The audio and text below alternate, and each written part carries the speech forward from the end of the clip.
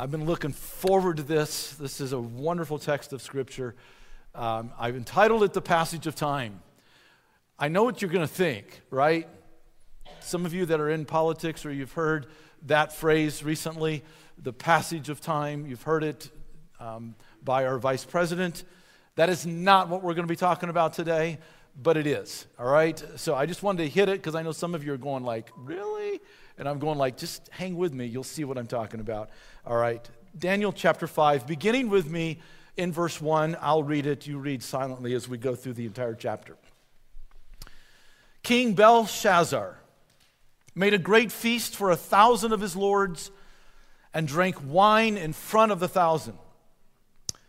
Belshazzar, when he tasted the wine, commanded that the vessels of gold, of silver, that Nebuchadnezzar his father had taken out of the temple in Jerusalem be brought, that the king and his lords, his wives, and his concubines might drink from them. Then they brought in the golden vessels that had been taken out of the temple, the house of God in Jerusalem. And the king and his lords and his wives and his concubines drank from them. They drank wine and praised the gods of silver, bronze, iron, wood, and stone. Immediately, the fingers of a human hand appeared and wrote on the plaster of the wall in the king's palace opposite the lampstand. And the king saw the hand as it wrote.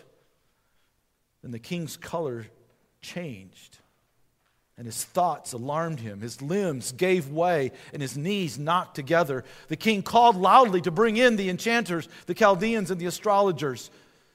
The king declared to the wise men of Babylon, whoever reads this writing and shows its interpretation shall be clothed with purple and have a chain of gold around his neck and shall be the third ruler in the kingdom. Then all the king's wise men came in, but they could not read the writing or make known to the king the interpretation. Then King Belshazzar was greatly alarmed, and his color changed, and his lords were perplexed. The queen, because of the words of the king and his lords, came into the banqueting hall, and the queen declared, "O king, live forever. Let not your thoughts alarm you or your color change. There is a man in your kingdom in whom the spirit of the holy gods. In the days of your father, light and understanding and wisdom like the wisdom of the gods were found in him. And King Nebuchadnezzar, your father the king, made him chief of the magicians, enchanters, Chaldeans, and astrologers, because in the excellent spirit, knowledge, and understanding to interpret dreams, explain riddles, and solve problems were found in this Daniel, whom the king nicknamed Belteshazzar. Now let Daniel be called, and he will show the interpretation." Then Daniel was brought in before the king. The king answered and said, "You are that Daniel, one of the exiles of Judah, whom the king, my father, brought from Judah. I have heard of you, that the spirit of the gods is in you, that light and understanding and excellent wisdom are found in you. Now the wise men and the enchanters have been brought in before me to read this interpretation and make it known to me its interpretation, but they could not show the interpretation of the matter. But I have heard that you can give interpretations and solve problems. Now, if you can read the writing and make known to me its interpretation, you shall be clothed with purple and have a chain of gold around your neck and shall be the third ruler in the kingdom." Then Daniel answered and said before the king, "Let your gifts be for yourself and give your rewards to another. Nevertheless, I will read the writing to the king and make known to him the interpretation. O king, the Most High God gave Nebuchadnezzar your father kingship and greatness and glory and majesty. And because of the greatness that he gave him, all peoples, nations, and languages trembled and feared before him. Whom he would, he killed. And whom he would, he kept alive. And whom he would, he raised up. And whom he would, he humbled. And when his heart was lifted up and his spirit was hardened so that he dealt proudly, he was brought down from his kingly throne. And his glory was taken from him. And he was driven from among the children of mankind. And his mind was made like that of a beast. And his dwelling was like that of the wild donkeys. He was fed grass like an ox. And his body was wet with the dew of heaven, until he knew that the Most High God rules the kingdom of mankind and sets over it whom he will. And you, his son, Belshazzar, have not humbled your heart, though you knew all of this. But you lifted up yourself against the Lord of heaven. The vessels of his house have been brought in before you, and you, your lords, your wives, and your concubines have drunk wine from them. And you have praised the gods of silver and gold and of bronze and iron and wood and stone, which do not see or hear or know, but the God in whose hand is your breath, and those are all your ways, you have not honored. And then from his presence, the hand was sent, and this writing was inscribed. And this is the writing that was inscribed: Mene, Tekel, and Parsin. And this is the interpretation of the matter. Mene, God has numbered the days of your kingdom and brought it to an end. Tekel, you've been weighed in the balances and found wanting. Perez, your kingdom is divided and given to the Medes and the Persians. Then Belshazzar gave the command, and Daniel was clothed with purple. A chain of gold was put around his neck, and proclamation was made about him that he should be the third ruler in the kingdom. That very night, Belshazzar, the Chaldean king, was killed, and Darius the Mede received the kingdom, being about 62 years old. This is God's holy word. Let us be careful on how we hear it this morning. Time always has a way of telling a story, doesn't it? In ancient Greece, history was not seen as a separate discipline or a field of study, but was closely tied to storytelling and the transmission of knowledge. It evolved not only according to the record of events that happened, but the desire was to also give interpretations or moral lessons, and it would explain the causes and consequences of these historical events. And while there is no direct connection with the pronoun his in the word history, I've always thought of the history as being his story, because looking backwards in time always tells God's story of his sovereignty and providence in humanity. And I think it's a fascinating topic. And today in our text, we see how God's story told through Daniel tells us of the passage of time and God's sovereign hand at work in this story of redemption that began before time and will continue to go on till eternity. All of life, both now in time and in eternity, is about God and his rightful glory. And our story today is the middle story between God working his sovereign authority over humanity in the lives of three powerful, or at least seemingly powerful, kings. The first one was Nebuchadnezzar, chapters 1, 2, 3, and 4. And now in chapter 5, it's Belshazzar. And then chapter 6, and 2 weeks from now, will be King Darius. And it's an amazing trilogy of belief and unbelief, judgment and blessing, wisdom and foolishness. And God addresses these kings in various ways to speak a word that is vital for us to hear even today. It's why we have copies of what took place back then. And God addresses this because some of these men believe, but some of them remained in their unbelief. And the message, though, is a powerful message of both warning and assurance. You see, trusting and depending on God are not a secondary matter, but are an issue of life and death for all of us, even today. And so it's a lesson for us to learn. And here's what I think this chapter is telling us. All of life must be lived in daily trust in God and obedience to his word. Do you understand that?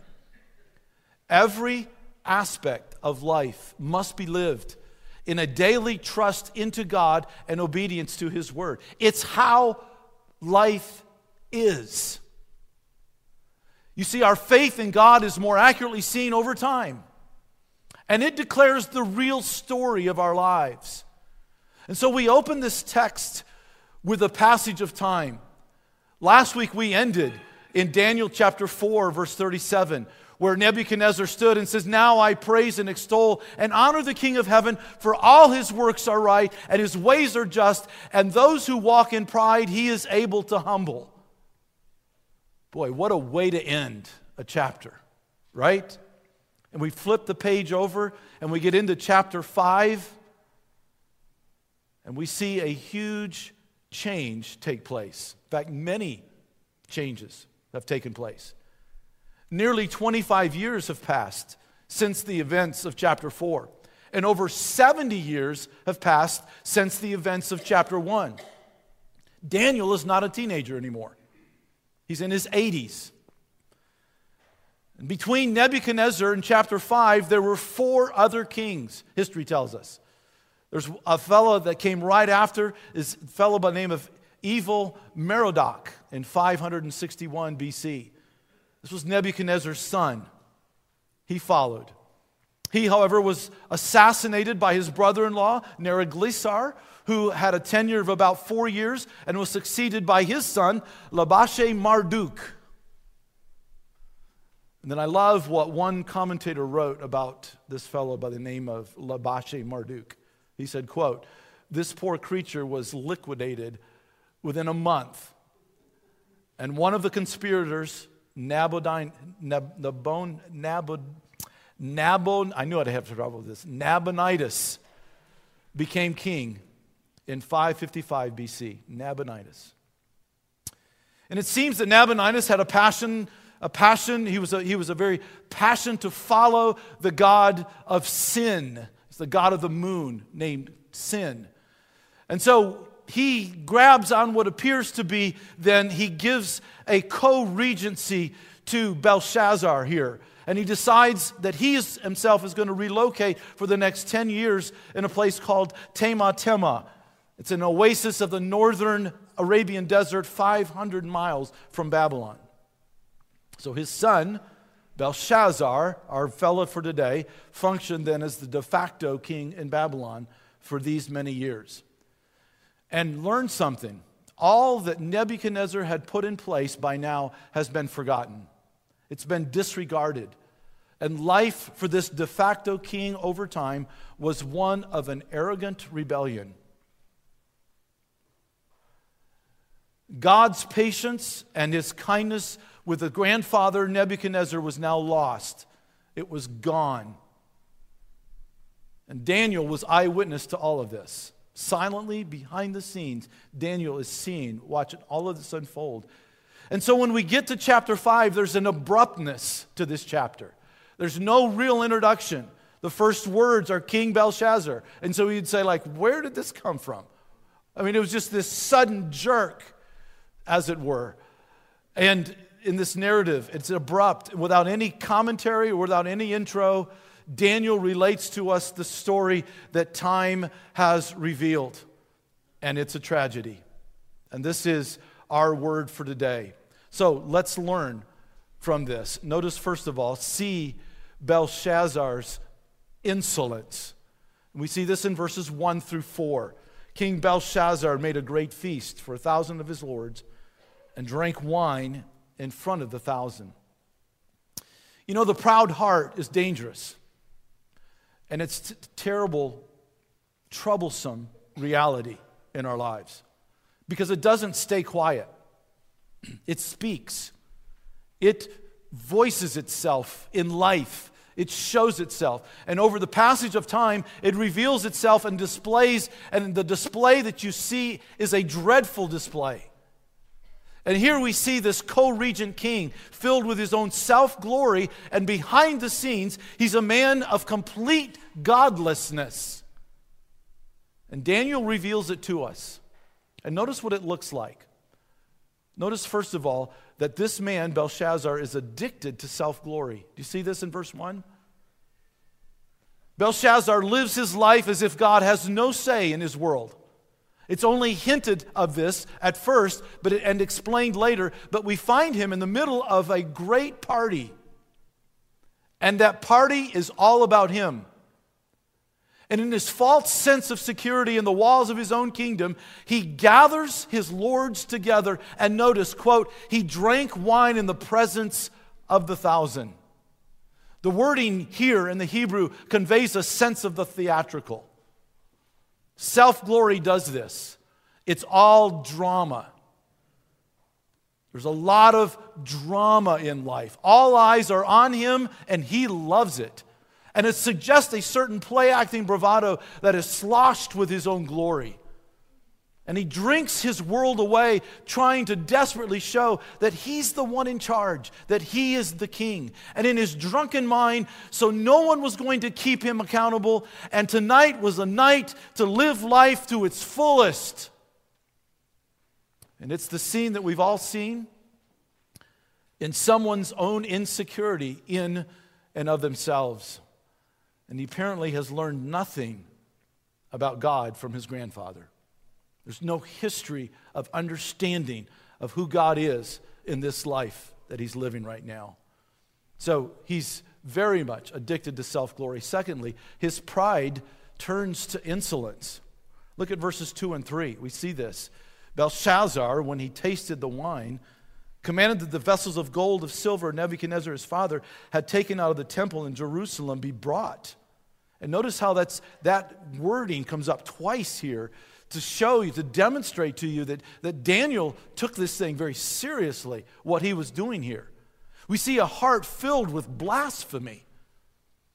In his self-glory, he remembers the golden sacred vessels that his grandfather Nebuchadnezzar brought into the treasury of the godless temples of Babylon and brings them into the party for an added high, as it were, to his already debauched party.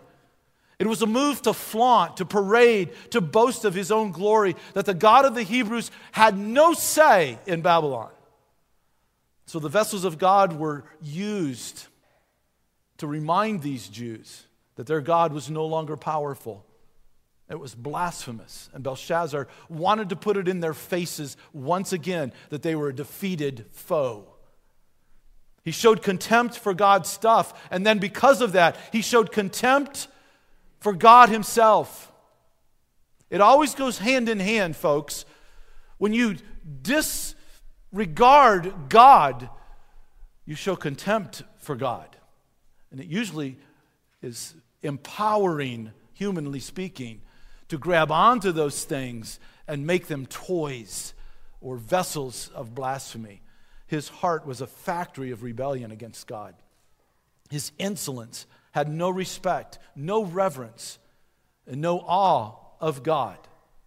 And we see, thirdly, his insolence reveals a blindness of the soul. Look at verse 4. You can't get any clearer than this. They drank wine and praised the gods of gold and silver, bronze and iron and wood and stone. When you dismiss the one true God, when you dismiss the most high God, you're left with what is not real. His soul is blind to what is real. He seeks to offer worship to the created rather than to the Creator. He worships things that aren't real gods.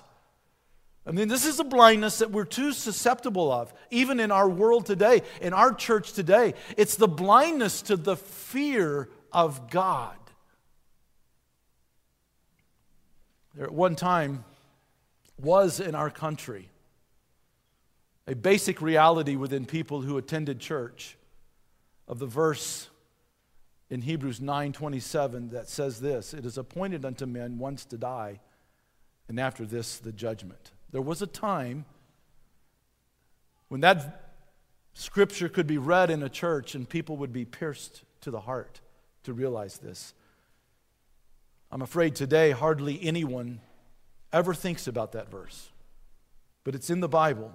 And it's true. You see, the Babylonians were pluralistic in their godless idolatry. And so the God of Israel was added to their whole hosts of other idols. But the one true God is not one of the few. He's the one and the only God. And Belshazzar's heart was blind to his own godless living and godless thinking. Remember, God had gotten after Nebuchadnezzar. And Belshazzar shows no signs of learning from that. So see Belshazzar's insolence. But notice secondly, notice Belshazzar's terror. And we see this in verses 5 through 16. The partying king experiences yet another change. The insolent king now becomes the crumbling king. And God reveals himself to this king. And God rips the cover off, as it were. And we think that we are mighty and powerful, that we give into our own lust and desires for self-glory, and we pretend that we can actually live our lives without God. And it's all a lie. Every bit of it is a lie. So notice what happens here. Notice the handwriting on the wall. You see this in verses 5 through 9? Immediately. Do you see that? I love Daniel in his writing this. He just goes like, and just all of a sudden, this hand appears. And we've all heard this phrase, but many in our world do not know that it's actually lifted from this story. When you see the handwriting on the wall, you'll know it's lifted right from here. And Daniel 5 describes the hand of God in the writing on the wall. Like this hand was very real, and you would have seen it. But it also describes the hand of God in the history of Babylon and of Israel, and really this same hand of God in your life and in my life today. It's the same hand. And to Belteshazzar, the hand of God was a bizarre and frightening thing. And notice his terror. The finger of God that wrote the 10 Commandments to humanity is now writing again on the wall of this king. And it doesn't happen very often, but if God himself is writing something, that it behooves us to pay attention to it. And how quickly things change for this king. His color changed. His thoughts alarmed him. His limbs gave way and his knees knocked together. A moment ago, he was reveling in himself, and now the thoughts were troubling him. In fact, the phrase, the knees begin to knock, is more literally, the joints of his loins were loosed. And what this really means is he lost control of his body functions. That's what it means. He's terrified. So what does he do? What Nebuchadnezzar always tried to do, turn to your own religion. That's what he does. When we're struck with fear, what do we automatically do? Well, we grab some resemblance of God, but we can't go to the one true God. We can't bow down to that because that will mean that we're no longer the one true ruler. So he goes to his religion. And Belshazzar calls his, what one commentator calls the Ghostbusters again. The same people that we've seen all the way through. And this one guy says, it's really silly people full of silly ideas who presume to solve the problems of the rich and famous. Only this time there's no Daniel. So once again, they have no answers. Shockers, right? Notice that people who have great education yet push aside God never really have answers. And this is the first place that he goes. Of course. It's the first place he goes. This is his religion. This is his faith. It's where he goes to not have to deal with the one true God and yet put on this religious front. He wants to look good. And notice he promises them the world. You notice that? He promises them everything. You say, well, almost everything. Purple robe, that's majesty, rulership, the chain of authority around him. And then he's third in the country. Well, why not second in the country? Because he's second. Nabonidus, he's the first. So he knows his place here. But no one can help him. Understanding something, unless you submit to God's plan, no one can help you. Do you understand that? When you try to manipulate life on your own and you try to give yourself to the people of the world around you who seem to be wise and seem to be religious, my friend, they cannot help you. And he couldn't help himself. And I kind of chuckled. These elite counselors, they're really not that elite, are they? I mean, how often do we helplessly grab counsel from people that are disconnected with God and His truth? And we sit there and listen to them and we'll nod our head. You see this all the time in the news. People are just barking off stuff and they don't have the gospel. It's hopeless. And everyone goes like, oh, yeah. I want to go, no, stop it. Then I love this. But the queen remembers. Of course she does. We see this in verses 10 through 12. She remembers that there is actually someone connected to the one true God, and He's still in your kingdom, I think, somewhere around here. Now, she's likely not the queen. She's actually the queen mother, Belshazzar's grandmother, the wife of Nabonidus. Belshazzar's wives and concubines you'll notice they're already in the room. So it's not Belshazzar's wife or his mom. It's probably his mom. Only the queen mother could come in an invited way like this. She storms in. She's not there. She kind of storms in. And she reminds them all of this Daniel, this crazy guy Daniel. But notice how Daniel is remembered. Look at verse 12. Daniel is remembered in a wonderful way, an excellent spirit, full of knowledge, understanding to interpret dreams, explain riddles, and solve problems that were found in this Daniel. At 80 plus years, his reputation is still the same. 80 years. Daniel is still Daniel. And as he aged, his life exhibited even more clearly true godliness. He had an excellent spirit. Now, we can't have all the gifts that someone else has, but we can't leap tall buildings in a single bound, but we all can have the attitude or a spirit that is excellent. This speaks to consistency. It speaks to honesty with the truth. It speaks to a service with integrity. It speaks with serving with compassion, with great care. It speaks of serving with courage and conviction rather than just putting the finger up, seeing which way the wind is blowing. It speaks to consistency. And Belshazzar is desperate to hear this. And so he says, well, take your best shot, Mr. Daniel. I'll greatly reward you. You see, most people who marginalize God thinks that everyone else does the same. So, there's something special about you, go for it, man. What do you have to say?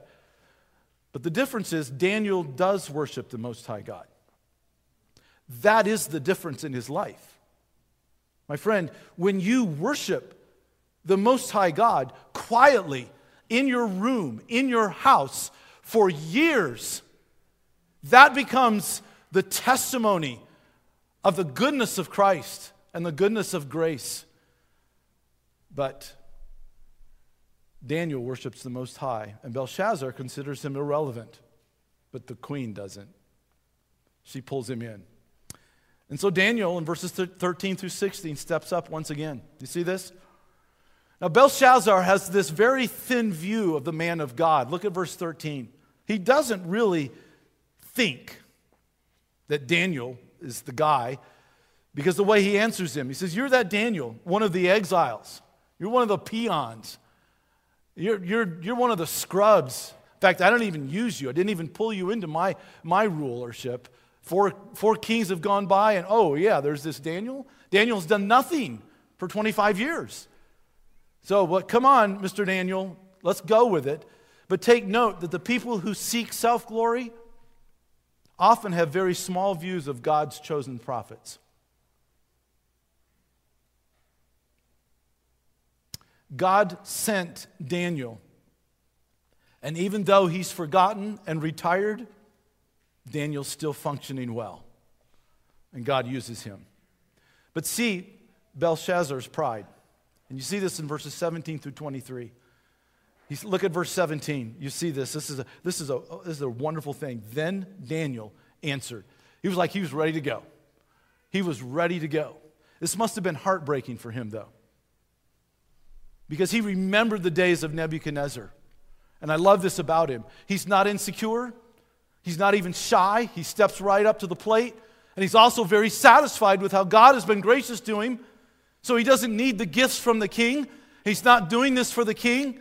This is a kingdom mindset that is absolutely stunning.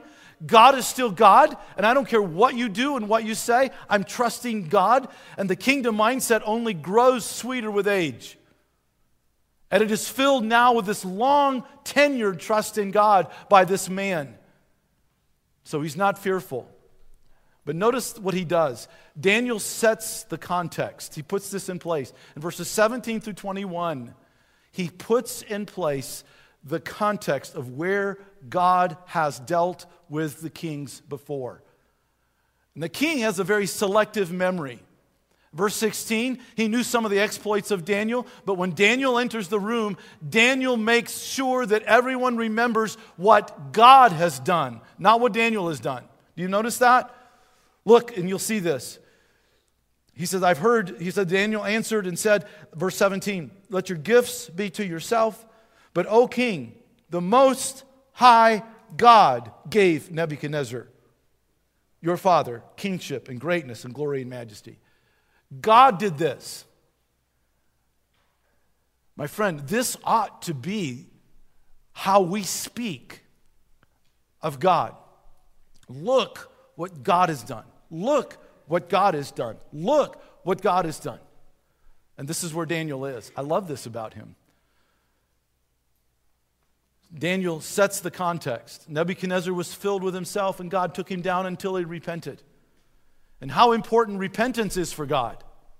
And this happens until Nebuchadnezzar knew that the Most High ruled. Please understand something. When you give yourself to your own way, God is going to come and demand repentance until you see that God is God.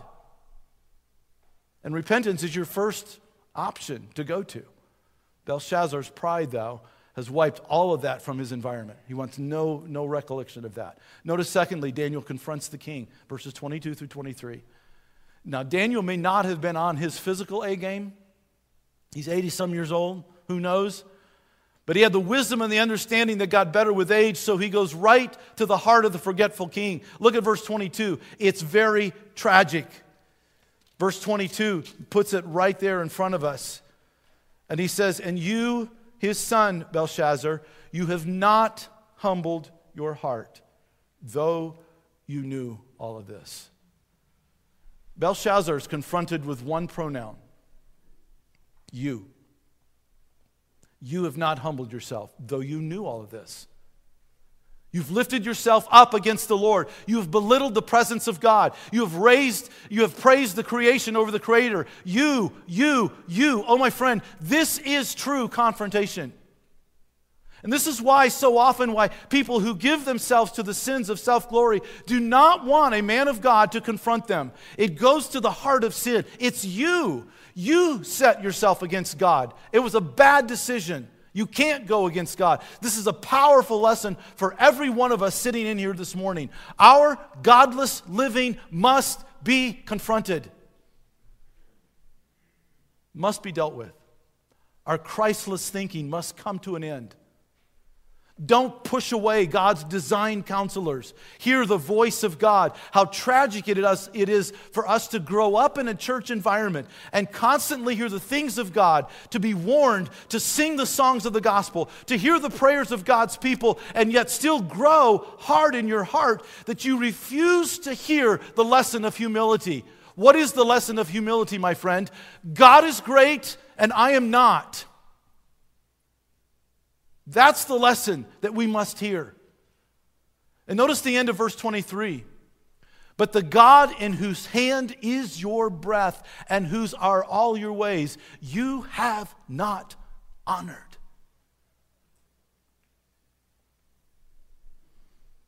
He had worshipped powerless idols instead of the true and living God, without whose help he could not even breathe, even breath enough to sin against God. Verse 23, you raised your hand against God, the one who holds your very breath, the God who gives you life. What a worldview Daniel has. It is God who gives breath, and it is God who gives life. Our worship would be much, much different if we actually believed just this, wouldn't it? I mean, the coldness of our hearts reveals that we really don't fear God, do we? In the message that Jonathan Edwards preached, Sinners in the Hands of the Angry God, said that there were people in the audience, and I'd never heard his voice, but they say that it was very drone kind of minded. It was very, just like all on one level. And he would read that, but the people began to sit and their knees began to shake and the pews would begin to rock because of their own hearts as they listened to the preaching, Sinners in the Hands of an Angry God. We have gotten away from that kind of understanding of God, haven't we? We don't revere God. We don't fear God. And then we come to Belshazzar's demise. Verse 24. And here we learn that Belshazzar is really the dead king. The thing that Nebuchadnezzar had to learn is that even the king of Babylon cannot live in a godless fashion without accountability. It's something that we all must believe as well. You cannot live out your life as if God doesn't exist without accountability. There's sowing and there's reaping. The indication of his pride was that he had used these goblets or these vessels inappropriately.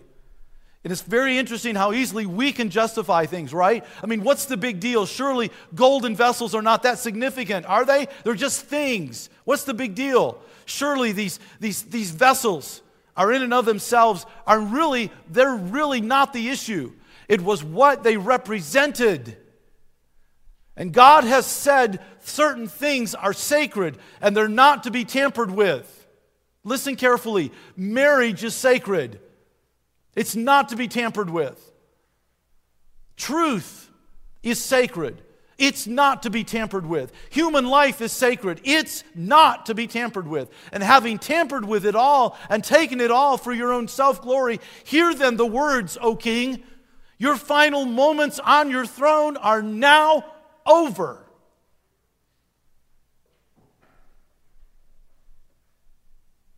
The words given here on one level could be interpreted as money. Mine is a measuring unit of precious metals. Shekel is another unit of precious metals. And Perez means a half. So 2 minas, a shekel and a half shekel. And it's a way of saying, Belshazzar, you're loose change. You're really not worth much. But there's another way that's interpreted the way Daniel says here. He says, you're numbered. You've been weighed. You've been assessed. And the word Perez here has a double meaning. It means to be divided, or it also sounds like Persians. It's those who will come and take the kingdom. You are found wanting. And there's others who will take that kingdom from you. The scales of God's balance are tipped against you. You're a dead man, Belshazzar. Your proud empire is divided and conquered. And God's patience ran out with Belshazzar. Paul writes this in Romans 2, verses 4 and 5. Do you show contempt for the riches of his kindness and tolerance and patience, not realizing that God's kindness leads you towards repentance? But because of your stubbornness and your unrepentant heart, you are storing up wrath against yourself in the day of God's wrath when his righteous judgment will be revealed. Mr. Big Shot, you're a lightweight. It was a day of reckoning for Belshazzar. And Daniel ends this entire text with 2 verses that speak of God's kingdom. Learn of God's kingdom. And what he's saying, what Daniel is saying here, listen to me, this is how life works. I don't care who you are. I don't care what position you have in life. This is how life works. It is because we live in God's world. He alone is God. And when will we learn this and bow before him? Daniel finishes this chapter with 2 powerful messages. 1, God rewards, and God will judge. It's God's world. God will reward those who are faithful. God will judge those who are not. This is all throughout Scripture. This is not just Daniel speaking. It's all throughout Scripture. And it's interesting that Daniel was rewarded and the king's doom is secured. It's also interesting to note that chapters 2, 3, and 4 all end with some sort of confessions by the kings. But there is none of that at the end of chapter 5. God rewards Daniel. He got what the king promised him, which was worthless and only lasted a few hours. But this is the great lie, that somehow, some way, we can manipulate life in such a way that we will get all the affirmation, all our felt needs met, and we will be successful. But my friend, all of that is only temporal if God's blessing is not included in on it. It lasted for this man only a few hours. But God's judgment continues even to this day. God will judge. There's no blasphemy that misses God's eyes. And on that very night, it was devastating demise. Judgment is coming. And judgment was coming for him, for Belshazzar. It was coming sooner than he thought. Nebuchadnezzar had 12 months to turn from his pride, but here Belshazzar has literally minutes. Don't presume on God's grace. History tells us that the Persian army uniquely conquered them that night. And by this time of him speaking right here, they had already been surrounded. And that very night, Belshazzar found himself in hell. Finished. No more. Proverbs 6:15 says, calamity will come upon him suddenly, and in a moment he will be broken beyond healing. You see, we so underestimate God's holiness and God's judgment, don't we? Jesus asks a question in Luke chapter 18, verse 8. Jesus says, when the Son of Man comes, will he find faith on the earth? The word faith in God is really the flip side of repentance. It's not will you have enough good deeds, enough righteous works, my friend. No, in the Christian life is one of continued repentance from sin and trusting Christ's finished work on your behalf. What does the passage of time teach us about our lives? What story is it telling about our addiction to self-glory? What story is it telling about our addiction to idolatry, our own covetousness, our own Christless thinking, your devotion to His kingdom? Every layer of life must be lived in daily trust into God and His obedience to His word. And this, my friend, is why today we stop everything that we're doing and we have a meal together. It's called the Lord's Supper. It's called the Lord's Supper because everything about our existence, our breath, our life, our salvation is about the work of Christ on our behalf. And this faith in Christ is not merely for our justification, it is for our lives every day. We breathe because of Him, we have our being because of Him. So stop for just a minute this morning and see your Christlessness. See how you go through the motions of belief, but your life is marked with a Christlessness, an unbelief, and a faithlessness. Confess it. Forsake it. And then breathe. Breathe knowing that your breath came by God through His grace to you. We get to humble ourselves this morning. The Lord's Supper is designed to elicit and to stimulate our hearts a remembrance of the perfections of the person and the work of Jesus. He says, do this in remembrance of me. But this remembrance is commanded. Participation at the Lord's table is not an option for the true child of God. Prolonged absence from it is spiritually unhealthy. But it's a time for every one of us to pause and to humble ourselves and hear the good news of Christ's salvation once again. It speaks to us the promise of genuine forgiveness, that the just judgment on our sin has been paid, all of it. And the shame and the guilt of our sin is released. We are in Christ and Christ is in us, and now we're able to fear Him justly and rightly because of the work of Christ in us. It tells us that we are in the Beloved, in the eternal presence of the Father now. Now, please understand, if you're visiting today, we practice an open communion, which simply means this: if you know Jesus Christ as your Lord and Savior, and He alone is your righteousness and your salvation, then you are welcome to participate with this ordinance. If, however, you have never turned from your own sin and placed your faith in Christ alone, then I beg you to simply observe. Watch what's going on. Scripture talks about people who take this in an unworthy manner. If Christ's righteousness has not transformed your dead heart to a living heart, no matter how sincere you are or how good you think yourself to be, you are not covered by Christ's perfect work for you. And this remembrance entails use of tangible elements, bread and the cup. It isn't enough simply to say, remember. These elements of bread and wine are given to stir our minds, our hearts, our emotions, and our senses. The physical action of eating and drinking is designed to remind us that we are spiritually anemic. We need to ingest and depend upon Jesus and the saving benefits of His life, death, and resurrection. Just as food and drink are essential to sustain physical life, so also the blessings and benefits of Christ's work on our behalf comes to us through the body and the blood of Christ, and they're paramount to our spiritual nourishing.